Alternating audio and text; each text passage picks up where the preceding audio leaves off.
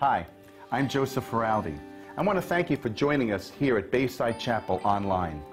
Our prayer is that today's service will be a blessing to you, that it will encourage you in your journey with Jesus Christ, and it will help you to see all that God has in store for you. We would love to hear from you on how God is using this ministry to bless you, and we'd love the opportunity to pray for you. Just send us an email at amen@baysidechapel.org. Remember that you can stay in touch with us at any time. Just visit the App Store and search for our app at Bayside Chapel of NJ. Also, if God is using this ministry to bless you, we'd like to give you the opportunity to partner with us financially. Simply go online to baysidechapel.org or use the Bayside Chapel app and choose whatever option works best for you. Enjoy today's message. You ever been stuck in one of those seemingly endless cycles of sin and confession? Right? You mess up, you feel awful, you pray to God, you confess, promise you'll never do it again. A few days goes by and you're back in the same pattern, same cycle. See, I think we've all felt like that, like a rescued sheep who just keeps jumping in the same ditch over and over again. Or maybe this scenario or one like it sounds a little bit familiar. You come to church on a Sunday, you hear the word proclaimed and preached, and the Lord is speaking to you so clearly. You're singing worship songs, and you just feel so attuned to God. And you feel like the pastor's speaking right to you. All these things, everything, you got the Jesus goosebumps. All these things you got. You make a commitment to God. God, I'm going to change things now.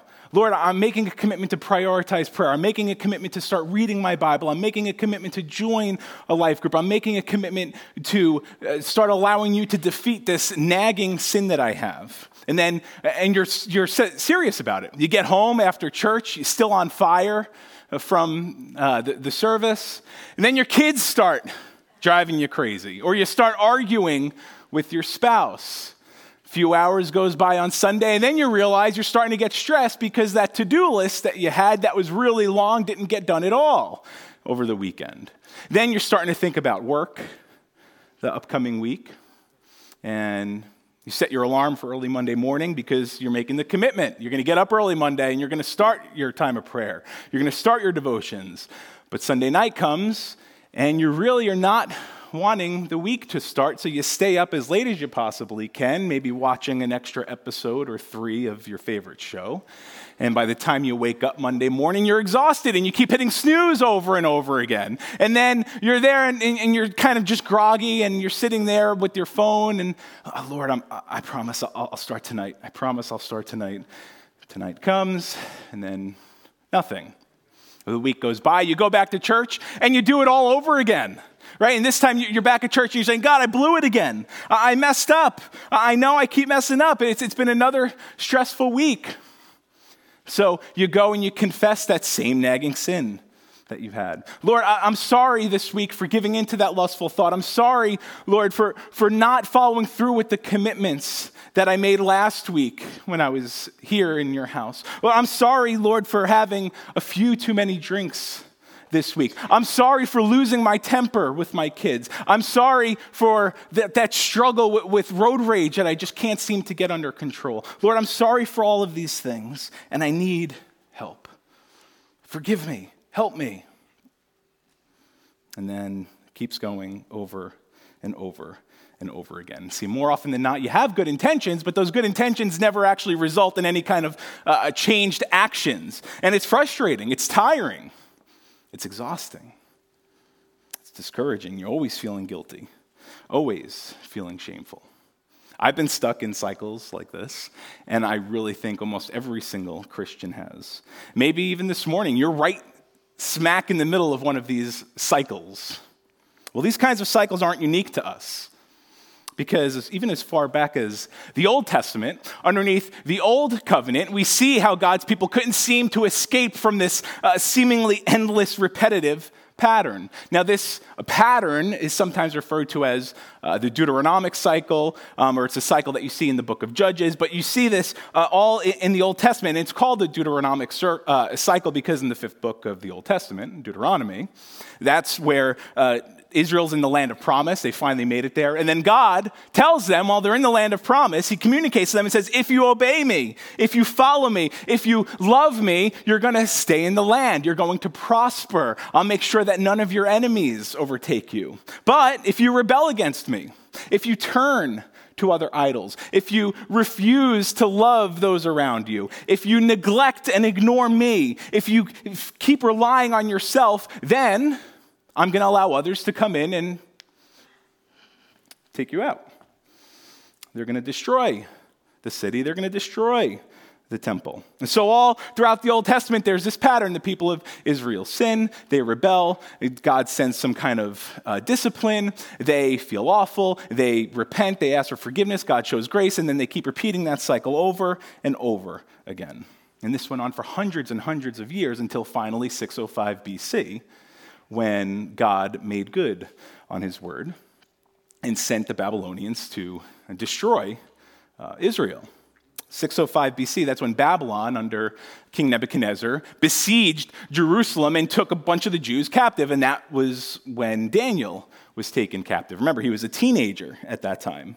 So the teenage Daniel, he remained faithful to God. He rose up in the ranks through the Babylonian government, and he had a pretty high position as a government official. He put a lot of years in. He served faithfully underneath all the different kings. Daniel, now, that we'll see when we dive into chapter 9, he's now in his 80s, somewhere in his mid-80s. Babylon has been defeated. Persia is the nation that's ruling. There's a lot of upheaval. There's a lot of uncertainty going on. And it's been over 60 years now at this point that Daniel's been in exile. And he's been praying to God. He desperately wants to see Israel restored to the land. He desperately wants to see the name and works of God proclaimed among the nations. He desperately wants to see the temple rebuilt. He wants to get back to church. He misses worshiping with his family and his brothers and sisters. And he desperately wants to see revival come among his people. So this morning, as we come to Daniel in chapter 9, we're going to see this aging prophet / politician. He's going to crawl to God in humility and confession. He goes to God on behalf of the disobedient and rebellious Israel. Daniel goes to God searching for crumbs of mercy, but God is going to give him so much more than he asks. And maybe by the end of this worship service, you're going to be convinced that God has so much more in store for you than that exhausting sin cycle. So Daniel chapter 9, starting in verse 1.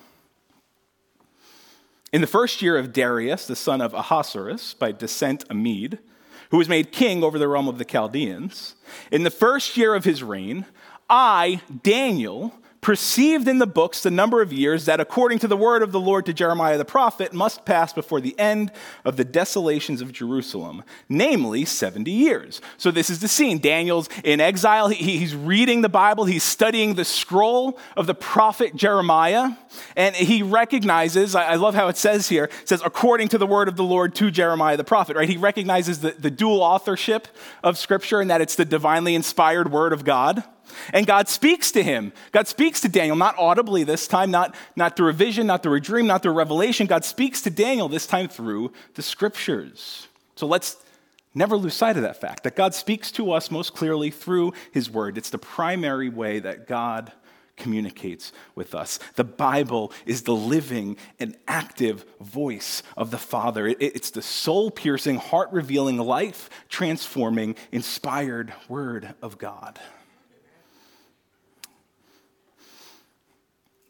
So, that means if you want a word from God, you get into the word of God. All right? If you want a word from God, you get into the word of God. God speaks to us most clearly through the word. So Daniel's in the word. He's reading Jeremiah's book, and he comes across this in is in our Bibles is Jeremiah 25 and 29. And Jeremiah says this. He says, listen to me, because what I'm about to say came straight from God. So Daniel's reading this. Daniel reads God's words, and God says, Israel's going to become a wasteland. You're going to serve the king of Babylon for 70 years. You'll be in Babylon for 70 years, but then I'll come and do for you all the good things I promised, and I'll bring you home again. And then this is the context in which that beautiful verse is given. For I know the plans I have for you, God says. They're good plans to give you a future and a hope. In those days when you pray, I'll listen. If you look for me wholeheartedly, you'll find me. I'll end your captivity. I'll restore your fortunes. I'll gather you and bring you home again to your own land. So Daniel's reading this. He's moved by tears because he's feeling so passionately his desire to see God exalted, and he's feeling so strongly the conviction of Israel's sin and rebellion. And he's sitting there reading Jeremiah's scroll, and he starts doing the math. So Jeremiah wrote that in 605 BC, and that was the first wave of the Jews to Babylon. So 70 years of exile, and Daniel's kind of doing the math. Well, all right, that was 605 BC. It's now 539 BC, 66 years. Wait, it's almost 70 years. So this burdens Daniel, but it also really, really excites him. Right? So what is he going to do now with all this information? He's going to pray about it. He can't think of anything else, anything better, anything more important than going to God in prayer. Daniel's compelled to pray. What compels him? Well, he's compelled by the problems of the world, right? He's compelled to pray because he's so distraught by what's going on in his nation, but he's also compelled by the promises of God's word because of what God wrote in Jeremiah. So we're going to learn something from Daniel's beautiful prayer here that comes next. And what Daniel's prayer teaches us is that God hears the honest prayers of the humble. God hears the honest prayers of the humble. We never have to doubt that God hears us. Our cries reach his ears. He hears every single one of our pleas. Daniel knew this. This is why he made it a regular practice to pray regularly, at least 3 times a day, every single day. And that's why he prays the way he does here. Verse 3. He says, then I turned my face to the Lord God, seeking him by prayer and pleas for mercy with fasting and sackcloth and ashes. Daniel's heart is moved so deeply as he approaches God in total humility. He's feeling so burdened by his sins, and he's feeling so burdened by the sins of Israel. Verse 4. I prayed to the Lord my God and made confession, saying, O Lord, the great and awesome God who keeps covenant and steadfast love with those who love him and keep his commandments. So Daniel starts his prayer by acknowledging God's character. Right? God, you're great, you're awesome, you're faithful, you're loving, unlike us. And then Daniel follows this adoration of God with this lengthy confession. Starting in verse 5, Daniel says, we have sinned and done wrong and acted wickedly and rebelled, turning aside from your commandments and rules. We've not listened to your servants, the prophets who spoke in your name to our kings, our princes, and our fathers, and to all the people of the land. Now notice how Daniel takes just as much responsibility for the exile here, right? He's not saying they have sinned and done wrong. The people that you made me prophet over, it's all their fault. Daniel doesn't say that. He says we. He uses the word we and us like over a dozen times here. We have sinned. We have fallen short of your standard, God. We have disobeyed your word. We have rebelled. Verse 7. To you, O Lord, belongs righteousness, but to us open shame, as at this day, to the men of Judah, to the inhabitants of Jerusalem, and to all Israel, those who are near and those who are far away, in all the lands to which you've driven them because of the treachery that they've committed against you. To us, O Lord, belongs open shame, to our kings, to our princes, and to our fathers, because we have sinned against you. Daniel's saying, God, you are righteous, we are not. We are all guilty before you, every single one of us. Our ancestors, our children, our grandchildren, everybody from kings to commoners, we are all guilty. Everyone is guilty, and everyone knows it because of our shame is public. Everybody sees the destruction of our temple and the destruction of our city, the city, your holy city, God, and they're mocking us. But Daniel knew something else about God. He also knew that God was merciful and forgiving. Verse 9. To the Lord our God belong mercy and forgiveness. For we have rebelled against him and have not obeyed the voice of the Lord our God by walking in his laws, which he set before us by his servants, the prophets. Now, in Hebrew, these two attributes of God, where it says his mercy and forgiveness, they're actually both plural. So it says his mercies and his forgivenesses. Right? And thank God for that, because just as Israel went to God time and time again, seeking his mercy, asking for forgiveness, that's a lot like us, isn't it? How many times we've gone to God over and over and over again, looking for a few crumbs of forgiveness. But God always responds out of the infinite storehouses of his never-ending mercy and his unfailing forgiveness. Verse 11.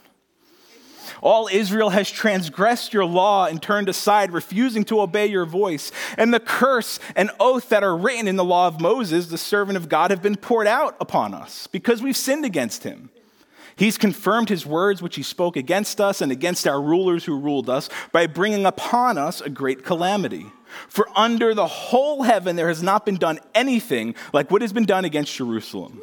As it is written in the law of Moses, all this calamity has come upon us, yet we've not entreated the favor of the Lord our God, turning from our iniquities and gaining insight by your truth. Therefore the Lord has kept ready the calamity and has brought it upon us, for the Lord our God is righteous in all the works that he has done, and we have not obeyed his voice. So Daniel's expressed adoration for God.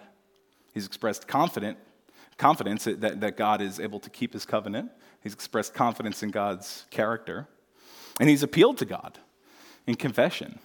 Well, starting in verse 15, now Daniel's going to start concluding his prayer, this time with supplication, right? With the asking. Verse 15. And now, O Lord our God, who brought your people out of the land of Egypt with a mighty hand and have made a name for yourself, as at this day we have sinned, we have done wickedly. O Lord, according to all your righteous acts, let your anger and your wrath turn away from your city, Jerusalem, your holy hill, because for our sins and for the iniquities of our fathers, Jerusalem and your people have become a byword among all who are around us. Daniel's saying, God, remember how you redeemed us in Egypt. Remember, do that again, Lord, redeem us again. Make your name great among the nations. Verse 17, now therefore, O our God, listen to the prayer of your servant and to his pleas for mercy. And for your own sake, O Lord, make your face to shine upon your sanctuary, which is desolate. And Daniel's saying, God, your glory is at stake. Your reputation is at stake. We've been a disgrace among the nations, and we have not done well pointing people to you. Forgive us. Verse 18, oh my God, incline your ear and hear. Open your eyes and see our desolations in the city that is called by your name, for we don't present our pleas before you because of our righteousness, but because of your great mercy. Daniel's saying, God, hear my cry for help. Look at our situation. Look at what's going on and do something about it. Not because we deserve it, not because we're worthy, not because we earned it, not because of anything in ourselves, but because of you, because who you are. God, you are good and merciful. Verse 19. Oh Lord, hear. Oh Lord, forgive. Oh Lord, pay attention and act. Delay not for your own sake, oh my God, because your city and your people are called by your name. All right, that was a long prayer. That's an amazing prayer. Daniel's confessing Israel's sin in his own time and time again. The people aren't worthy of God's redemption. Daniel knows that, right? So he's banking on God's mercy and justice. He's appealing to God's character. And Daniel's prayer is completely honest. And it's entirely humble, the way he approaches God in absolute humility. And God hears Daniel because God hears the honest prayers of the humble. You know, Daniel's prayer, though it's not written for us to be like an exact model to follow, it nevertheless does highlight some important aspects of prayer. So if you've never prayed before, or it's not like a spiritual discipline that you've ever had, here's a really easy kind of format to follow for prayer, all right? Using this mnemonic device, pray, really easy, all right? P means pause. R means reflect. A means ask. Y means yield. All right, so you pause. Think about Daniel. Daniel began his prayer how? By turning his face to God. Right? That was a very intentional thing he did. This wasn't some off-the-cuff, quick, fill in whatever few minutes of time I have kind of prayer. This wasn't you know what, I got to pray today, but I'll do it in the car when I'm getting gas. This was intentional. This was disciplined. It was Daniel was so focused on engaging God in such an undistracted conversation because he knew he was about to engage the creator of the universe in dialogue.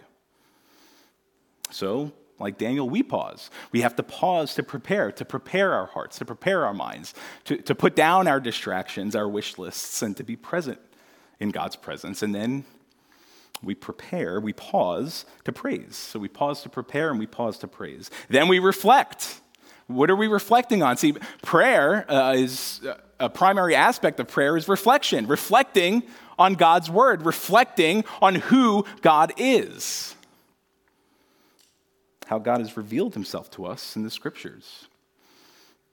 I love how we see that Daniel's motivation to prayer was as a result of his being in the Word of God. It's prayer that touches God's heart is always going to be prayer that's rooted in God's Word. So our prayer should always flow from our study of God's Word. I love the way Luther said it. He said that we ought to take God's promises and fling them right back in his face. When you pray, you stand on the promises of God. You pause, you reflect, you ask. Right?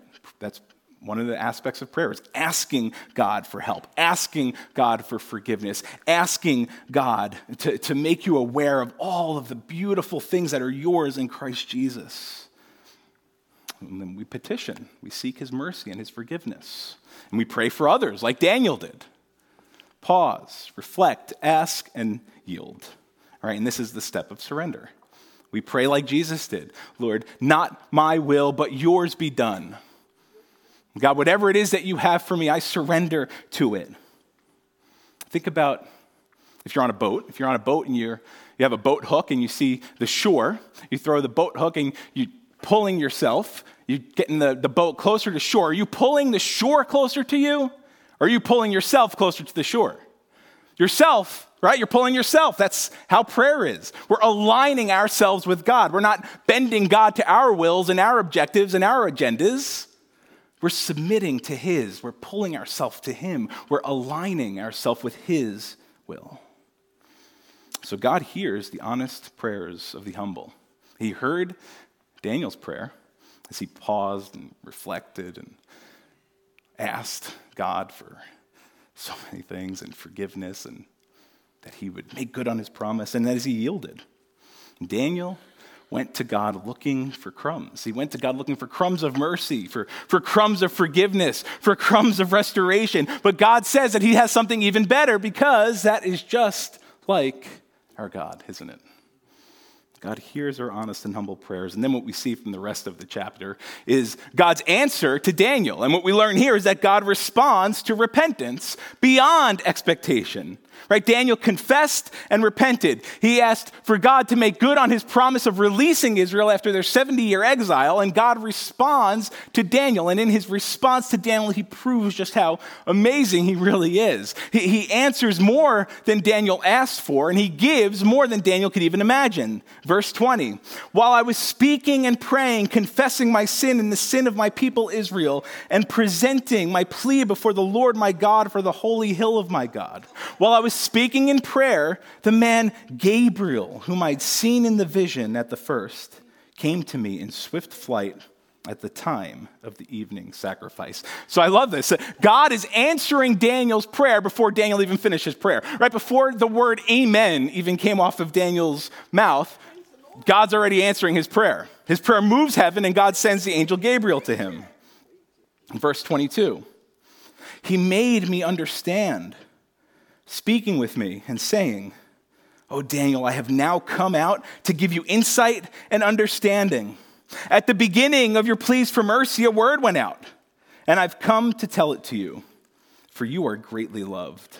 Therefore, consider the word and understand the vision. Now, I love this because Gabriel's basically saying here, you started praying. When you started praying, I was sent to you. But before I even start responding to your hopes about this 70-year exile that you're hoping is going to come to an end, there's something really important that you need to hear. There's something really important that I want you to believe. There's something really important that I need you to know. Daniel, you are greatly loved. You are greatly loved. See, sometimes when we pray, it's easy to fall into the pit of self-condemnation, isn't it? I messed up again. I sinned again. I just can't ever seem to get it right. God, you must be so angry with me. But listen, if you're in Christ, you are already so deeply loved. You are already accepted. You are already fully redeemed. You are completely righteous in Christ. You don't go before God on the basis of the mistakes that you made the last week. We only go before God on the basis of Jesus Christ and Jesus Christ alone. So as Daniel is just thinking about this set of sevens, these 70 years that was on the nation of Israel, the 70 years of captivity prophesied by Jeremiah, it's as if God is saying through Gabriel, Daniel, you're asking about 70 years. Well, I'm going to show you some sevens that are really going to blow your mind. And then verses 24 to 27 detail the response to Daniel. Verse 24. The angel says, 70 weeks are decreed about your people in your holy city to finish the transgression, to put an end to sin and to atone for iniquity, to bring in everlasting righteousness, to seal both vision and prophet, and to anoint a most holy place. So because Daniel was just reading about Jeremiah's prophecy about the 70 years, the 70 weeks here are understood to be 70 weeks of years, 77. So 70 times 7, 490 years. So God is communicating to Daniel, is saying, yes, Daniel, I'm going to make good on my word to bring our people out of exile, but I'm going to do so much more than that. My plan for you isn't just to release you from exile, but my plan is to one day bring an end to all sin, all rebellion, once and for all. Verse 25. Know, therefore, and understand that from the going out of the word to restore and build Jerusalem to the coming of an anointed one, a prince, there shall be 7 weeks. Then for 62 weeks it shall be built again with squares and moat, but in a troubled time. So here we learn that the 70 weeks that Daniel just talked about are now being broken up into 3 different segments, 3 different periods. So 7 out of the 70 weeks, there's 7 weeks of 7 years, there's 62 weeks, and then there's 1 week of 7 years. And verse 25 teaches us that in the first 7 weeks, those 7 sevens, Jerusalem and the temple are going to be rebuilt. And then after that, there's going to be a period of these 62 sevens where trouble is going to accompany the rebuilding of the temple in the city. Verse 26. And after the 62 weeks, an anointed one shall be cut off and shall have nothing. And the people of the prince who is to come shall destroy the city and the sanctuary. Its end shall come with a flood, and to the end there shall be war. Desolations are decreed. All right, so after the first 2 periods of time, the 7 sevens and then the 62 sevens, we're told that an anointed one will be cut off. Well, if you were to take all these weeks as literal years, which you absolutely can do, we know that Artaxerxes gave a decree to Nehemiah to go and rebuild the wall in the city, and that was in 445 BC. So if you go 69 weeks, 69 sevens after that, you get to 483 years. 483 years after 445 BC will put you right around 31 AD. Likely when Jesus, the Messiah, the anointed one, was cut off. So after the anointed one is rejected, judgment follows. We're told that people were going to come and destroy the city and the sanctuary. And that did happen in Jesus' day in AD 70. Under the Roman general Titus. And then verse 27 now kind of zooms in on the final 7. the final week of 7, and he shall make a strong covenant with many for 1 week. And for half of the week he shall put an end to sacrifice and offering.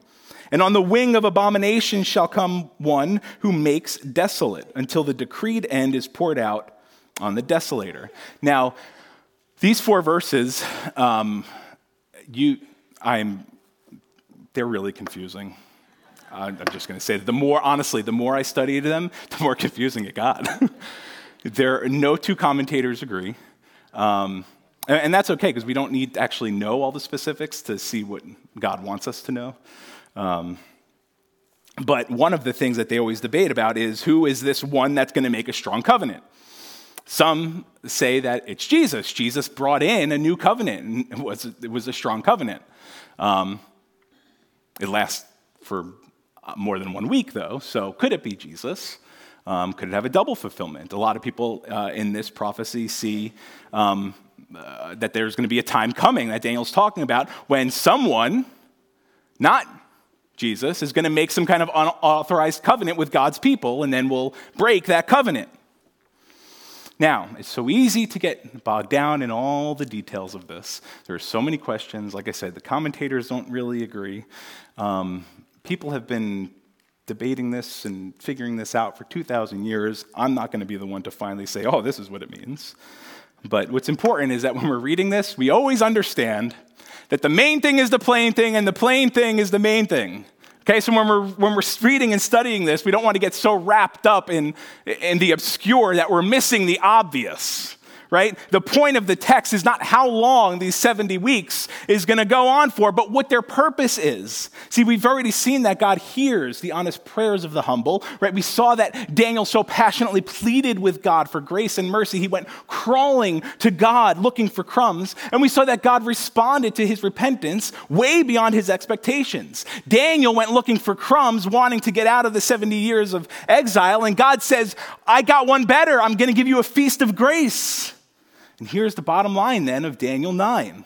When we crawl to God begging for crumbs, he calls us to feast on the blessings of Christ.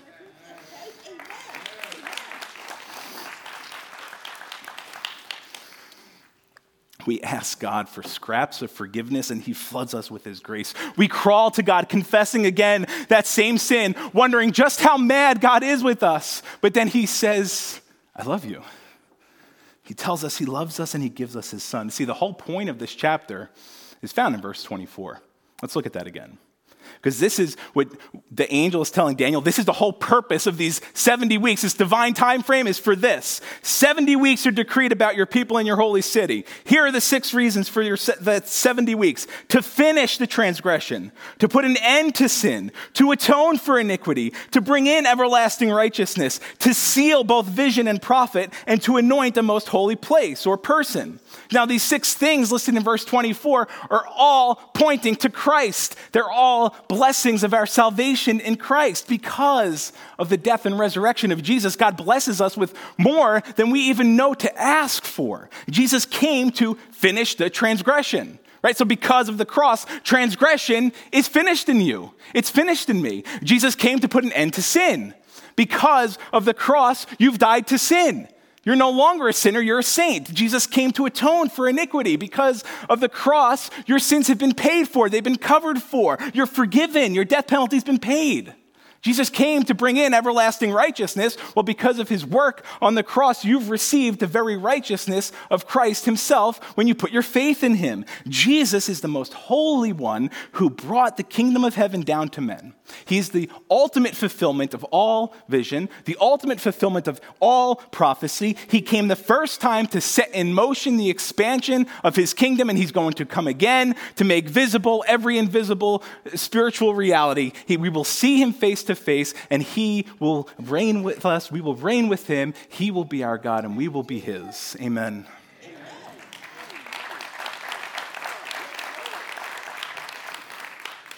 See, this is great news for those of us who find ourselves crawling to Jesus over and over again, asking him to forgive us for things he's already forgiven us about. Sin and transgression are no longer who you are. You've been crucified with Christ. Your old nature died with him on the cross. In Christ, you're completely forgiven. In Christ, you're entirely righteous. In Christ, you are so absolutely loved by the Father. So don't for 1 second think that God somehow reluctantly takes you back every single time when you're going to him. Because the reality is, if you're in Christ, God never let you go. Never once. Crawl to God, begging for crumbs, and you'll be feasting on the blessings of Christ. In Christ, God has given you so much more than that exhausting cycle of sin and forgiveness. I love what Dane Ortland says about this in his book, Deeper. I'm going to close with this. Listen to these words. He says, as you despair of yourself, agonizing over the desolation wrought by your failures, your weaknesses, your inadequacies, let that despair take you way down deep into honesty with yourself. For there you'll find a friend, the living Lord Jesus himself, who will startle and surprise you with his gentle goodness as you leave self behind in repentance and bank on him afresh in faith. The might of heaven, the power that flung galaxies into existence, has swept you into himself, and you're there to stay. Amid the storms of your little existence, the sins and sufferings, the failure and faltering, the waywardness and wandering, he's going to walk you right into heaven. He's not just with you, he is in you and you in him. His destiny now falls on you. So consider the darkness that remains in your life, the spiritual lethargy, the habitual sin, the deep-seated resentment, that place in your life where you feel most defeated. Our sins loom large. They seem so insurmountable, but Christ and your union with him loom larger still. As deep as your failure goes, Christ and your union with him go deeper still. As strong as your sin feels, the bond of your oneness with Jesus Christ is stronger still. Live the rest of your life mindful of your union with the Prince of Heaven. Rest in the knowledge that your sins and failures can never kick you out of Christ. Let an ever deepening awareness of your union with him strengthen your resistance to sin. See it in the Bible. Ponder his tireless care for you. You've been strengthened with the power to fight and overcome sin because the power that raised Jesus from the dead now resides in you, living and active, for Jesus Christ himself resides in you. Amen.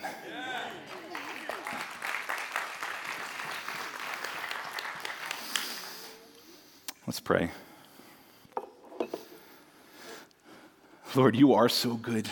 You are so good beyond what our minds can even fathom. God, we thank you for just how loving and merciful and kind of a Father you are. Lord, that when we come to you looking for crumbs, just like the prodigal, Lord, that you dress us in the finest clothing and throw a banquet. Lord, you want to give us a feast, and you've given us a feast in Christ. Lord, thank you for every one of those spiritual realities that are true, every one of those blessings of salvation that have come to us because of the work of Jesus Christ. Lord, help us to truly comprehend what those realities are. Lord, teach us to live out of the truth of our union with Christ. Lord, that we have, as those who are in Christ, that we're dead to sin, that we're no longer slaves to it, that you've given us your Spirit to overcome that nasty sin cycle. And God, for those times where we do mess up over and over again, Lord, we thank you that we're forgiven. We thank you that you have already forgiven us. Lord, so now we come to you and we confess whatever it is that you're putting on our hearts or minds this morning. Lord, we just lay it before you. God, and we look forward to that day when Jesus will return for us, where he will return and usher in his eternal kingdom here on earth. Lord, and until that day comes, Lord, may we live boldly and confidently for Jesus and out of the deep realities and the deep well of our union with him. We pray these things in Jesus' name. Amen.